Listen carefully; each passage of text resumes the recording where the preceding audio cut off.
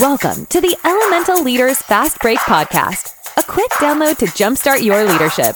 Visit us at elementalgroup.org for more resources and free downloads.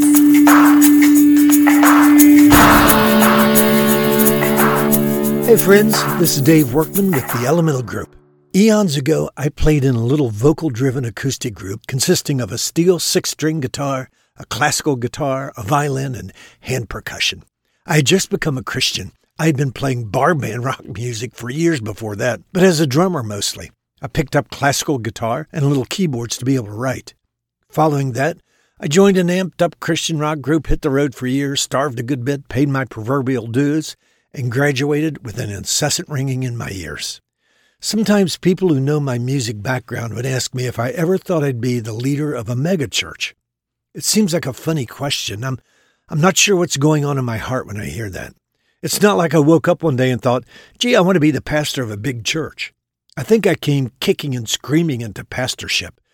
But it's a funny thing about our callings. Most of us have probably been operating in our gifts and spiritual competencies for some time before we had any official title. For instance, I realized that in group settings and after concerts, I loved talking with people and watching the lights come on. There was an element of classic pastoring happening.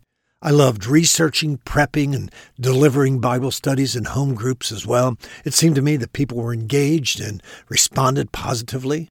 Plus, I was energized by it. It wasn't draining to me at all. I love seeing people think differently and having aha moments spiritually. Even more, I live for the moments of leading someone into a relationship with Jesus. In my first civilian job after I became a Christian, I had tons of ongoing conversations with people at work who didn't know Jesus. I became kind of the resident go-to guy for all things spiritual. And I was less than a year old as a believer.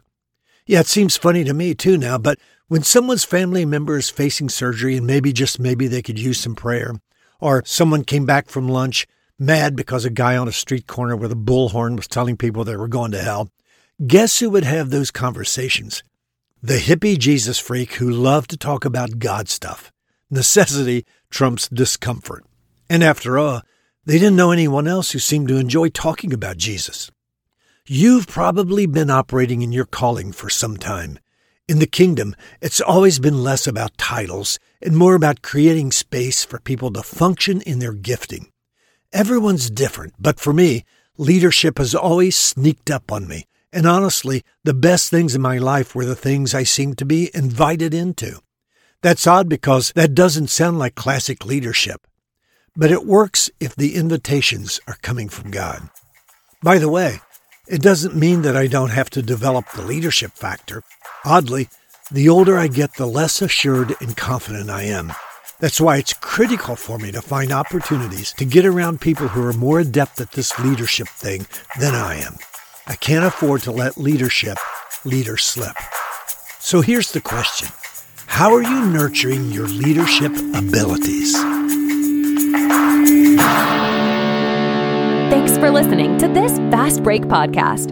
Visit us at elementalgroup.org for more resources and free downloads.